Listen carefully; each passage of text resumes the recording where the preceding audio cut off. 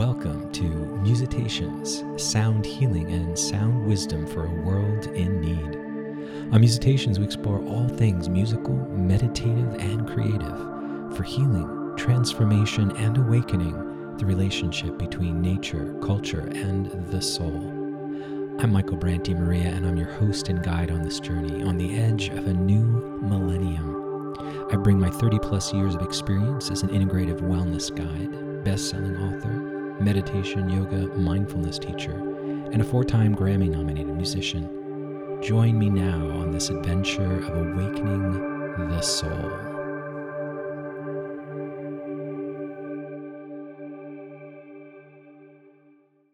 Welcome to another episode of Musitations. It's great to have you here.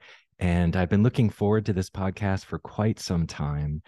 And we have a very special guest today, a dear friend, a colleague, mentor, and to many does not need an introduction if you're familiar with his work at all. But I'm going to read a little bio just for those who may not be as aware of Mark. So Mark Nepo has been called one of the finest spiritual guides of our time, a consummate storyteller, an eloquent spiritual teacher, a best-selling author. He's published 23 books and recorded 16 audio projects.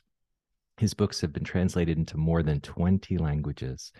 Recent works include Surviving Storms through St. Martin's Essentials and Drinking from the River of Light, a Nautilus Award winner through Sounds True. You can find out more about Mark at marknepo.com and live.marknepo.com. Mark, it's just such an honor, a pleasure, and joy having you here today with us. Oh, thank you. It's a joy to be with you too. I've been looking forward to this as well. Thank you so much. For those who don't know, basically, this podcast, you had actually sent a beautiful message to me about music and the importance and power of music, and in many ways that we are made of music. And one of the themes I talk about on this podcast a lot is we are music at some level, not these nouns, but the shifting, changing, flowing chords or melodies. And hopefully we can find some harmony with each other. And so when you sent that to me, I was like, this is Mark writes about this so often, and sent, boy, I'd love to have you on Musitations. And you'd mentioned about, your book, Surviving Storms. I was still simmering the last one, Drinking from the River of Light, which is a personal favorite of mine.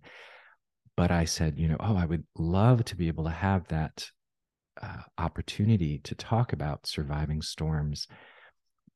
And particularly, I mentioned to you just before we got on, there's a storm raging outside right now in my window. And this house that actually has survived 4 or 5 hurricanes.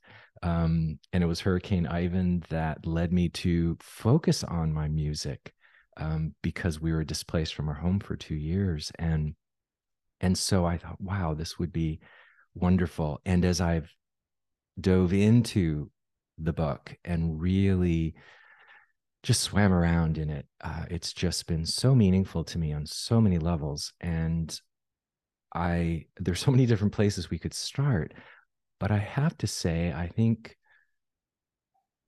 that what's most present for me is I loved your discussion of Leonard Cohen, and I had recently watched the documentary that came out this year on the story of Hallelujah and the backstory. And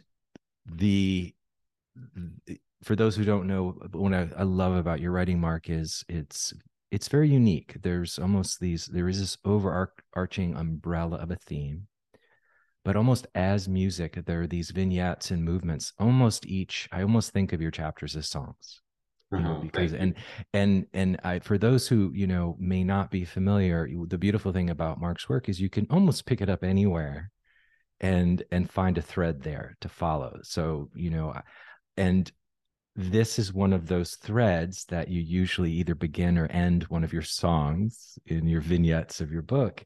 And it's the chapter on Leonard Cohen. We must learn the basic chords under everything. This is the call of every life awakened between its pain and its song. And it just really touched me. Yeah. Yeah, thank you. Thank you so much for all that. And yeah, I mean, I and how I started that, as you know from the chapter, is that I've always known and loved Leonard Cohen and his work and his poems, but like so many things, like during the pandemic, my wife Susan and I started to really say like, what I really don't know him that well, and I started to dive in, and the whole metaphor and the deep, profound teaching under for me under his song Hallelujah is that he is praising. This isn't a reframing, so many. It's a song that's been played so often, so long, and there are honestly many different congregations of very different faiths who kind of sanitize the song. Praise God, let's go, but good luck out there. And Right. that's not what I don't think that's what he was saying. Yeah. I think what he was saying was, life is real, it's difficult, it's wonderful. And even when it's difficult and we're being broken, we still have to praise Mm, the mysterious forces that carry us and lift us and crash mm, us. And and that's the broken hallelujah, that mm, we are born in this corridor of aliveness between the song of life and the pain of life. mm, And it's up to us, what music will we sing, not rationalizing, not skipping over the pain, and not staying ground down in the pain and ignoring the song. We're asked to let both guide us mm. and teach us. And so, the one image that comes to me is, if you're in a raft out at sea and a gigantic wave comes over you and, smashes your raft, well, that is very difficult for you or me. And that's true. There's no reframing that. And it doesn't diminish the majesty of the sea. Amen. Both are Yeah. true. Mm, And I think, for me in my journey, I'm 71 now, and that when I met someone my age when I was younger, I thought that was ancient. It doesn't seem so old now. But in my 30s, as you know, I almost died from a rare form of lymphoma. And there was a profound moment of this before I had language like the broken hallelujah. Um, I had a moment when, after I had a rib removed in my back, and I had begun a very aggressive chemo treatment. And the first treatment, which was administered at Columbia Presbyterian Hospital in New York City, was botched. mm, And so I found myself in a Holiday Inn somewhere in Queens with my former wife and a dear, dear old friend. And I started getting sick every 20 minutes. And I had no medicine for it. And this is just weeks after a rib was removed, so it didn't feel good at all. Not knowing what was going to happen next, terrified, exhausted, and finally, thinking it would stop, it had to stop, and it didn't. I did have to go to the emergency room, but before that, as I was on the floor of that room with my elbows on my knees and my head in my hands, and the sun started to come up, not through any wisdom on my part, but through sheer being exhausted open, it occurred to me that this is all very real for me. I don't know what's happening next. And somewhere nearby, a baby's being born. mm, And somewhere nearby, a couple's making love for the first time. And somewhere, a parent is reconciling with an adult child over coffee in some kitchen. And that was the broken hallelujah. And I realized in that moment that to be broken is no reason to see all things as broken. And these are very dramatic examples, but they magnify what are everyday examples for all of us. I'm on a walk, a hike up a mountain because you told me it's a magnificent view. And just before I get to the top, I stub my toe on a boulder. I mean, like where I think I broke my toe. Well, the day's beautiful, the sun is there, the view is waiting, and in that moment, existence is only the pain in my entire body mm, from that toe.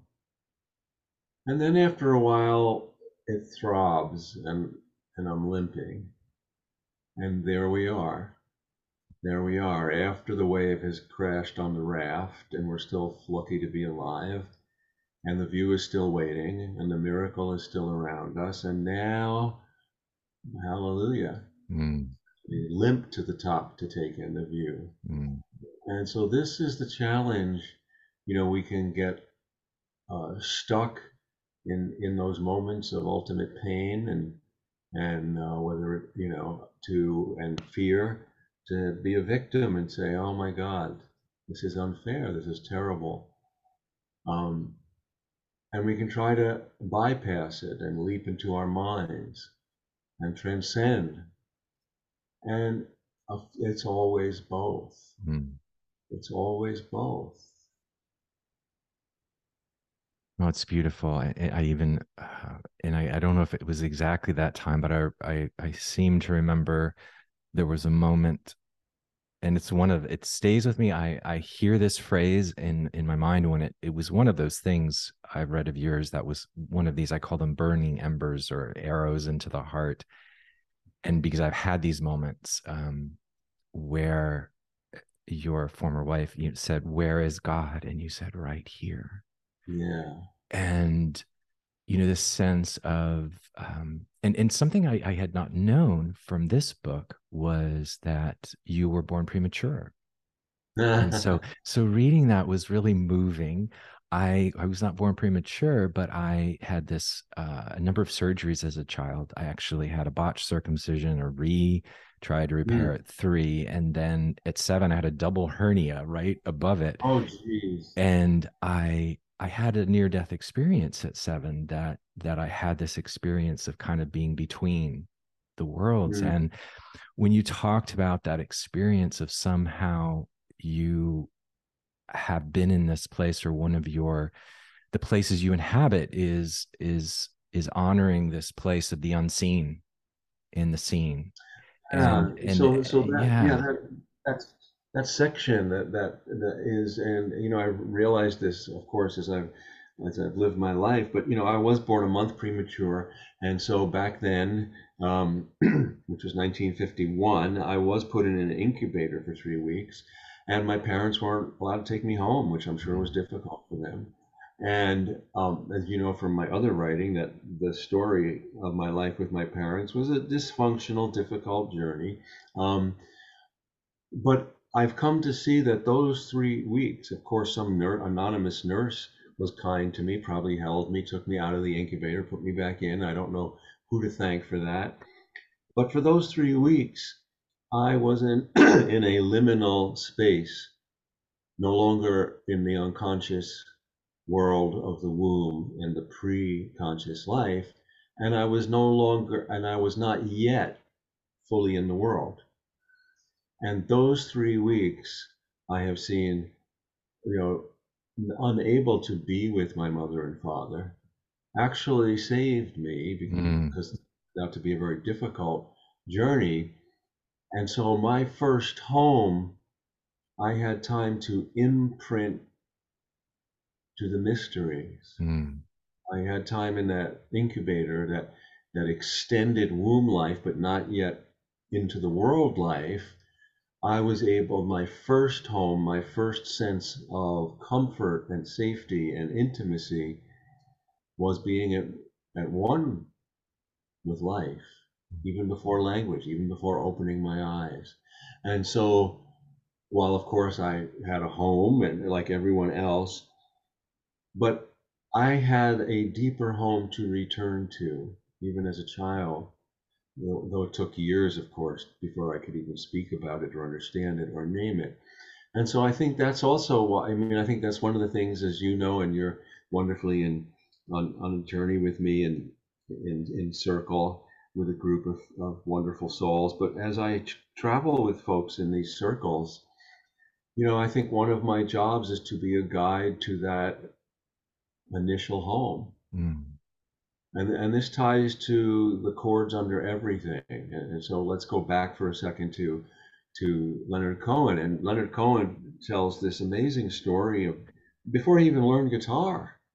and how he was in Montreal staying in his mother's apartment, and in the park was this masterful street musician playing flamenco guitar, and he was mesmerized and would stand there a few times days, and then he finally had the courage. He said, "Would you teach me?" And so this man who was probably, I mean, I think Leonard Cohen was 19, something like that, and this guy was probably, who knows, in his 30s or something. But he came back to Leonard's apartment, and he tried to teach, and he's told him there are 6 chords that are at the under every flamenco song. All flamenco music goes back to 6 chords. And he tried to teach Leonard those chords, and Leonard couldn't even form his fingers, on the guitar. So he tells the story of how this young master went behind him and put his fingers over Leonard's fingers, placed them on the guitar, and was teaching him. So they had 2 or 3 lessons, and then he was supposed to show up, and he didn't show up. And Leonard went looking for him and discovered shockingly that he had taken his life. And, in a deep way, for whatever reason, that flamenco, amazing flamenco player, had lost his connection to the chords under everything, Yes. which ties to that primal home in life. And so often, as you know, I like to explore and talk about, where is that home for each of us? What is your those who are listening, what is your relationship to the chords under everything? Can you name one reliable truth you return to that's between you and your experience of life, below all your relationships, the wonderful ones and the difficult ones? Mm, Where is the home of your soul in the greater universal soul? beautiful. Just so beautiful.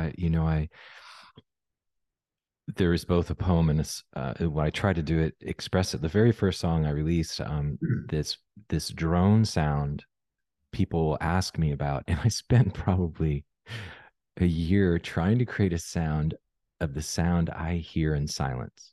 Mm. And I've always called it the hum of God Ah, for me, yeah. what that is. And that was the first when I was writing and with the invitation, for those who don't know, Mark's, his vignettes, songs often, or chapters, are also giving you a question to walk with. And it's such a beautiful practice, not only to source it within yourself, but to share it with a friend or loved one. I think it's so valuable, and so, and that's one of the things that one of the well, there were so many, but I love a lot of people sometimes, even those of us in circle, and I'll hear like, sometimes I feel like Mark contradicts himself. And it's like, part of the beauty of that is what I like to call paradoxicality. It could be an actual word, but paradoxical, that you are able to, in some very accessible ways, express this tremendous complexity of these, how these things are both true. And one of those is, I can't remember which chapter it was, but the 4 elements of living, the individual soul of a life, and the communal web of lives, the dynamic flow of the universe, and the river of experience, that kinetic flash of current that connects them all. There was so much in that. I've just kind of been meditating on that. But I have a more particular question, and this is something where I just turned 60, and it's so beautiful to watch a man with tremendous heart, a tremendous compassion, but also somebody who has struggled with, and you talk about this in your books and writing, with codependency, with being too much of a pleaser, with going too much of trying to help to the point of losing yourself. And so I've been on this journey of, often call myself the codependent poster boy. I mean, Ah, so much of trying to please, and plenty of details to that. But the bottom line is, everyone tends to, I think we all have that on that spectrum of empathy and narcissism, being too self-absorbed or being too other absorbed. And I love that you're such a beautiful, your beautiful expression of your own journey, of the challenge of how do I both be here and serve others while not denying my own truth and my own needs and my own authenticity. And I see so many, 30 plus years as a Jungian oriented psychologist, watching people struggle with this. We're all working on this, right? I mean, Yeah, I yeah. also love how you say you have to fall in love with constant course correction, because it's this river. So I would love for you to speak into that in any way that feels Yeah. Well, reasonable. thank you. So I think that so let's back up for a second, and then we'll get to the challenges of being who we are everywhere. But in the very nature of life itself, um, we have and paradox. Yes, paradox is any moment where more than one thing is true at the same time. And the mind, magnificent as it is, struggles when presented with that, and we go, wait a minute, isn't it A or isn't it B? And we struggle with that when we're really asked to let it all of it absorb in the heart and integrate, Mm, to let all of it in until it releases a deeper logic of the spirit. And so one of the paradoxes in life is this journey of being who we are and being in relationship. And one of the great teachers, this metaphor I'm about to use, um, uh, of this are whales and dolphins. So whales and dolphins, magnificent as um, they are air-breathing creatures. So even though they can stay underwater for great lengths of time, they must surface or they will die. mm, But they also can't stay on the surface because their bodies need to be immersed in the deep, baptized again and again and again, or they'll die. Well, this is a great teacher about the paradox of solitude and relationship, of individual truth and experience and community. Because we, like dolphins and whales, the question we have to surface into relationship, into the world, or we will die. And we have to go back into the deep, into our solitude, which is our direct connection to life, or we will die.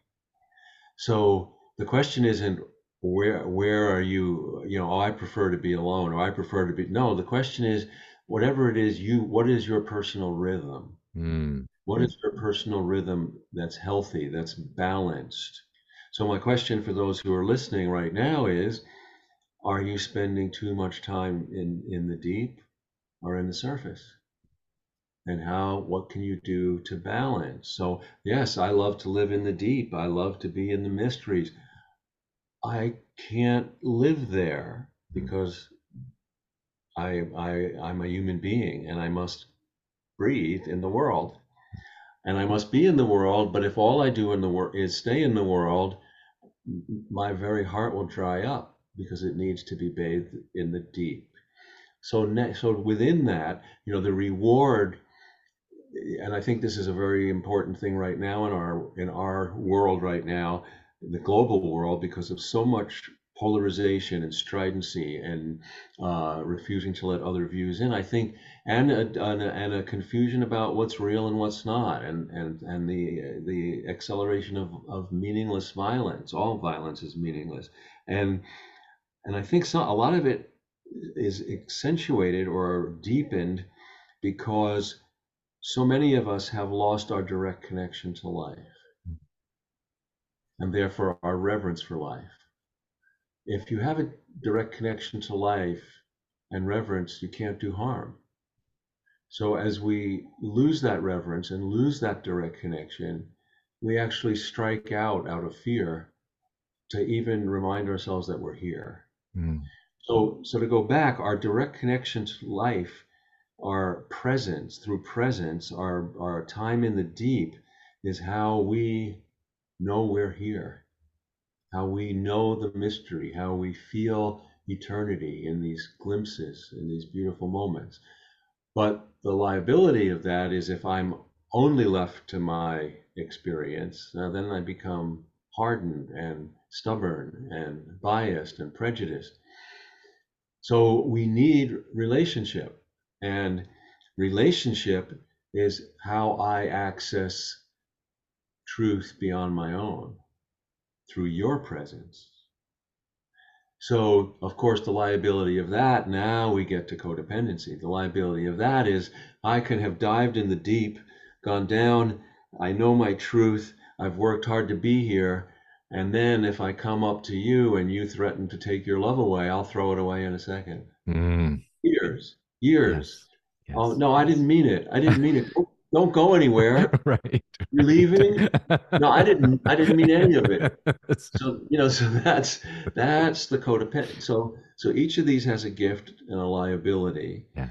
And I think that this leads to what I explore, which I think is a chapter in this book, about maturing of compassion. Mm, And so, and this is where we're challenged, um, often in relationship, um, when we're sensitive, I will become your pain. And then if it gets too difficult, I bounce the other way and I go, well, wait, nobody told me it was going to be like that. So forget that. Now I put a wall up. And I think the maturing of compassion is to have porous boundaries, mm, to stay in relationship, to stay open to your pain, but to not lose who I am. And this is the how do we do that? How do we remind ourselves? I have a friend who suffers from depression and anxiety. Now I have my stuff, but that's not it. I'm not depressed or anxious. I'm other things like OCD. But so I am committed to be on this journey with my friend. But I have to remind myself when I leave them that I am not anxious and depressed. And I have to put my face in the light and restore my direct connection to life so I can be both myself and have my heart open to others. And so, this happens a lot. We go all the way back to the wonderful phenomenon of first love. I mean, because this gets pronounced there so dramatically, it still happens until we individuate and find out who we are. But, often the first person who really loves us beyond our parents, um, they have seen something in us that we have yet to awaken. And therefore we come alive in their presence. But now this is the codependent, the initial codependency is we think, oh, they got the switch to my light. I can't let them out of my sight. yes. It's not even about loving them. It's very Yes. self-focused. Totally. Oh, they got the switch. I can't let them. And no, no, no. The great gift of being seen and heard and loved is that those who love us introduce us to our own light. And the best way we can respect and give thanks is we keep the light on. They don't have to switch. We have to switch. So that's the first uh, rush of codependency. And sometimes it takes decades for people to realize they have to switch to their own light. Yes. So powerful. It reminds me of, I know you were very close to Helen Luke, and I work very closely with Robert Johnson, and they were quite good friends. Yeah. And Robert was so important to me in so many ways. And one of the things he would say, and it, which I think is also something comes from a Jungian understanding, is no one can hold the numinous value of your life for you. Beautiful. Right. So not only romantically, but this, we also fall into this with gurus or even teachers and mentors, friends, certainly parents, kids. It can happen in any relationship, that numinous quality ends up because yeah, we're not plugging into our own numinosity, our own. Yeah. It reminds me when you often will mention, Buddha's last words of, be a lantern unto yourself, or bring that a good teacher is helping bring a lantern to your heart. I'm Yeah. not recalling the exact way you'd share it, but it's, can we find that luminosity, that numinosity within our own experience, our own lives. So we can help each other, and then right, no one can do that for us. So when we are when we are in touch through our direct connection of life, which again, going back to Broken Hallelujah, is through suffering as well as joy and wonder, whatever life brings us, through the thorough engagement of that, we inhabit that numinosity. And when we're in that place, however briefly, we we shed light. And therefore, like plants, we grow to each other quite naturally, right? Thomas Merton said if we truly beheld each other, we'd fall down and worship each other.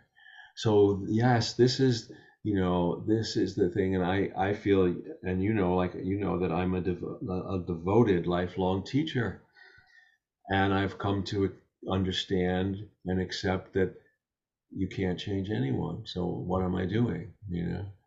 Well, I think teaching has come to be, to me, being a greenhouse, Mm, providing light and warmth so that those within the range of our light and warmth will grow, but the way that they are intended to grow, not the way we imagine or want for them, or think, no, we can't presume to know how anyone is supposed to grow, but we can provide light and warmth for each other.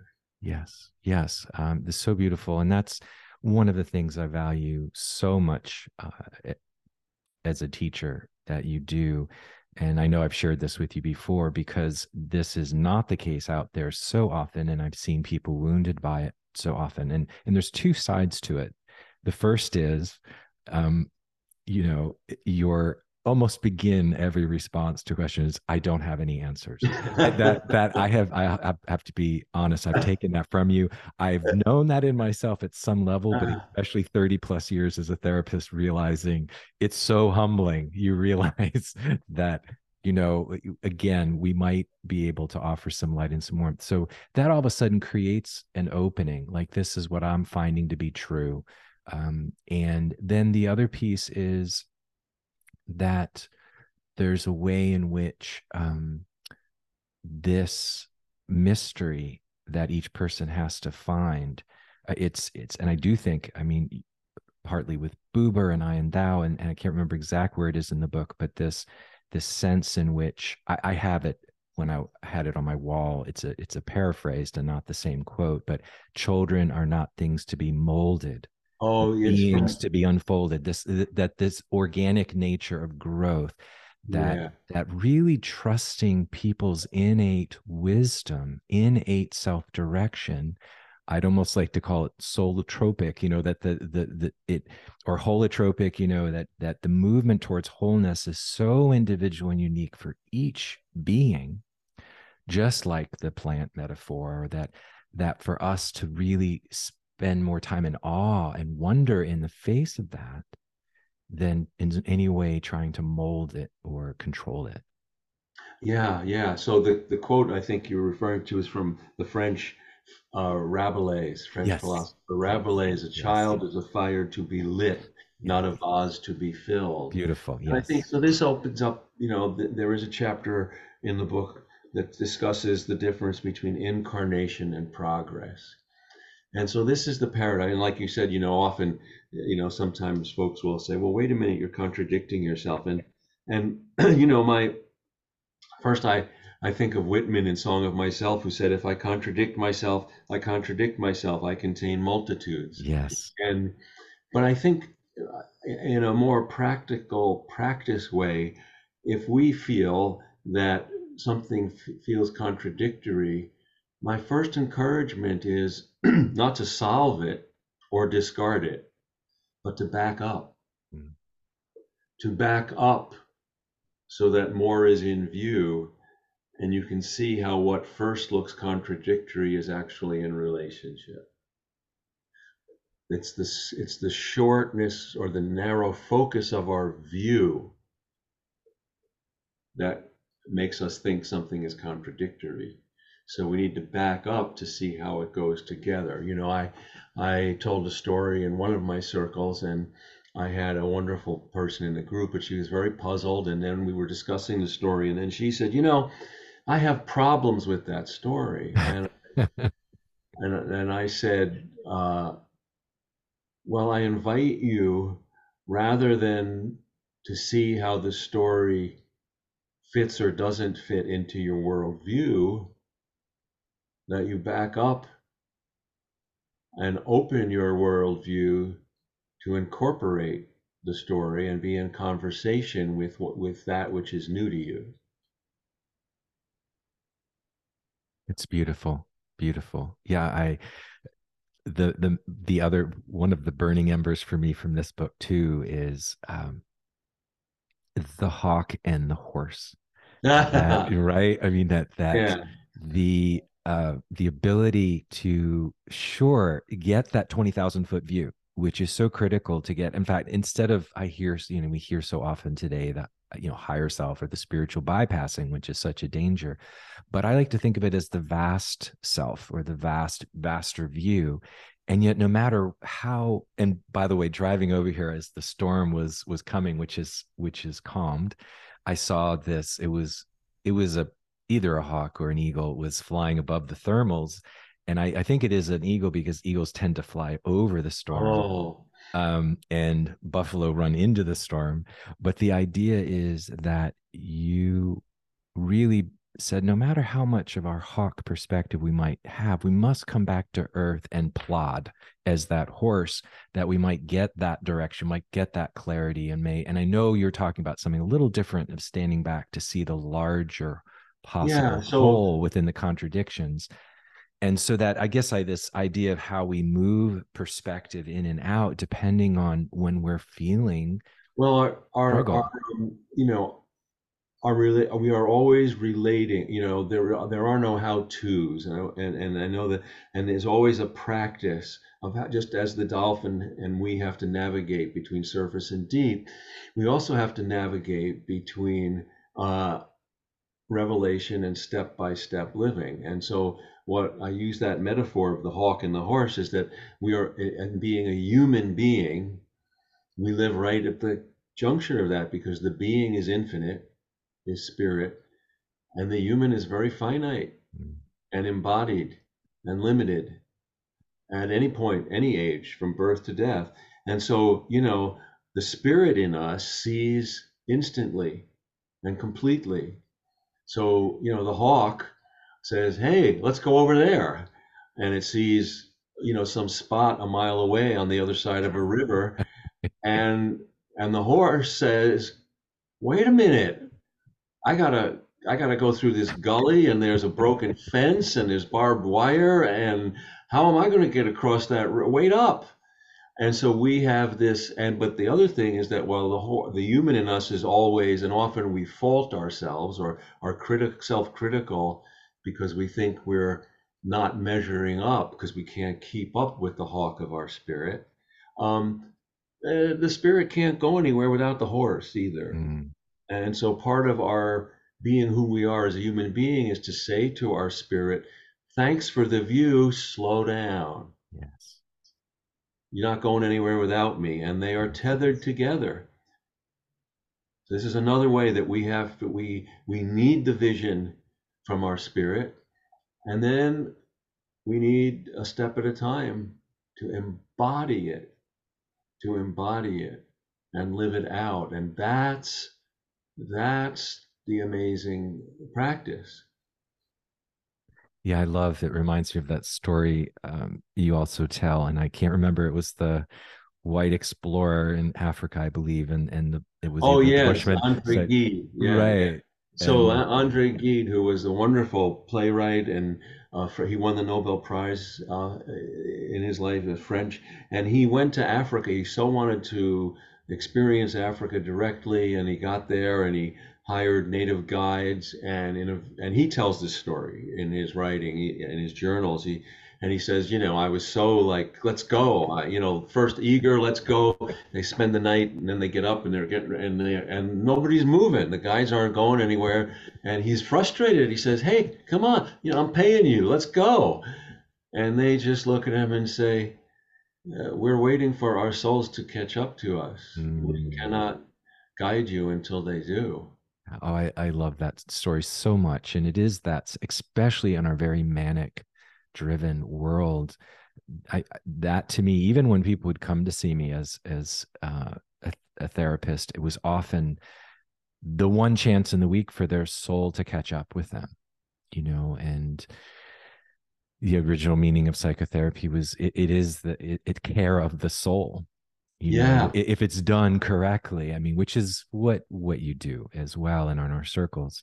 And I love, this was like, I think one of the first things, one of the very first circles I was in, and you said, this is very similar to our Neolithic, maybe even Paleolithic ancestors coming into a cave and just, around the fire and just kind of looking at each other and say, so what is this? And what's going on and what's working for you? And so and I really, I mean, it speaks so deeply to me because I always tell people, don't we are still so primitive. Don't let all the technology fool you at all. I mean, we're really probably not that much more, especially at these deep, complex areas. I've just finished this amazing book, The Dawn of Everything, Towards a New History of Humanity. And they're doing an extraordinary job of piecing together the newest anthropological research, particularly in North America, about how these native traditions had three main freedoms they valued: the freedom to say no, the freedom to travel, and the freedom to change. And, when you think about, I mean, that's almost like we don't have those freedoms, or how many people on the planet don't have those freedoms Mhm. today. But I feel like when we sit in circle, and I value that so deeply, that here you are able, you do this so clearly for the intrinsic value to your own soul. It's so clear to me that this is such part of your soul work, not just your writing, but even in this book. It's the first time I've heard that, when you're talking about some of your friends, and one teaches Tai Chi, and one does this. But I hold circles about living authentically. And you didn't talk about being an author. You talked about that. I hold circle, and it was just so touching to me, um, how meaningful that work is for you. Well, thank you. Well, I think this goes back to, touch back into the incarnation and progress, because yeah, we tend to think as in the modern world, which is so self-centered, that, that history from Paleolithic times to the present is an ascension up a mountain. And of course, we're at the top because this is as far as history has gone. And all the traditions and all the sages, whoever you think they are, confirm that no, it's all horizontal. We're all the same 6 inches from heaven in the gutter. We just have Mm, more tools right now, yes, or yes, different tools. And yes. and this is what I mean about, progress. Progress is the outward and noble effort and concern to leave the world a little better than we found it. We didn't have running water, now we have running water. I mean, and so, but incarnation is that every person who ever lived, this isn't about progress, it's about embodied living. Every person who has ever lived or will live faces the same magnificent, and this goes back to Broken Hallelujah, journey. And how are you going to do it? Yes. No two people, this is what Jung talked when, I think, what he meant by archetype, these passages that everyone who ever lived must go through, but no two people do it the same way. So there's no manual, but we can compare notes and we can support each other and we can learn from each other. And I use a story as an example of this, just to get clearer. Um, so imagine an indigenous tribe that is migrating because where they have been living for generations is no longer viable. And they for several months, they are nomadic, but they finally settle. They discover a plateau at the foot of these mountains from which the vastness is just breathtaking. And they decide This is where we want our children to wake up every day. And so they settle there. And so for the next decade or two, those adults of that tribe, the elders, and they cleared the trees on that plateau so that when their children wake up, they see. So that's progress. Those children didn't have to clear those trees. But no one can open your eyes and see for you. Yes. That's incarnation. Yes. And so everyone must go through the journey of opening their eyes and seeing. Everyone must go through the journey of open. And if you open your eyes and don't see, what's the point? Yes. So everyone has to go through the journey of opening your heart and Mm. loving. And if you don't love once your heart is open, what's the point? So what I learned from that and being with that distinction is that I think we're called the best ethic of progress is to do for others. But the best ethic of incarnation is to see for ourselves. Mm. So when I'm at my best, which I can't be all the time, I'm doing for others but seeing for myself. And this gets back to breaking the codependence. Yes. I can do for you, but I need to maintain seeing for myself. Otherwise, I will become an extension of your suffering and not a resource for your suffering. Yeah, so critical, that difference, and beautiful expression. And I've thought about this often, that in many ways, about my vision quest 30 years ago, when you talk about your cancer journey, it was this, for lack of a better word, and it, it's a source point of like a soul initiation, this deep, profound, and even all, bringing all these other things open. And I find, this idea of opening our eyes, opening the heart, there's a native saying that don't trust anyone until their heart's been broken, because that's Yeah, the origin of compassion.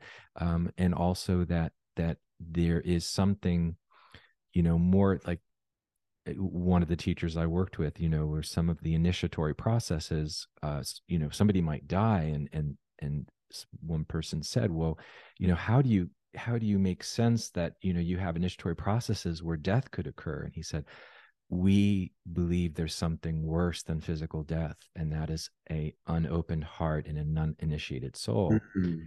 And we kind of are living in a culture where that it's interesting, because I do think trauma can be, and often is, if consciousness is brought to it and there is a loving presence that's there to help open that, can be soul initiatory, meaning that the eyes, particularly the eyes of the heart, are open.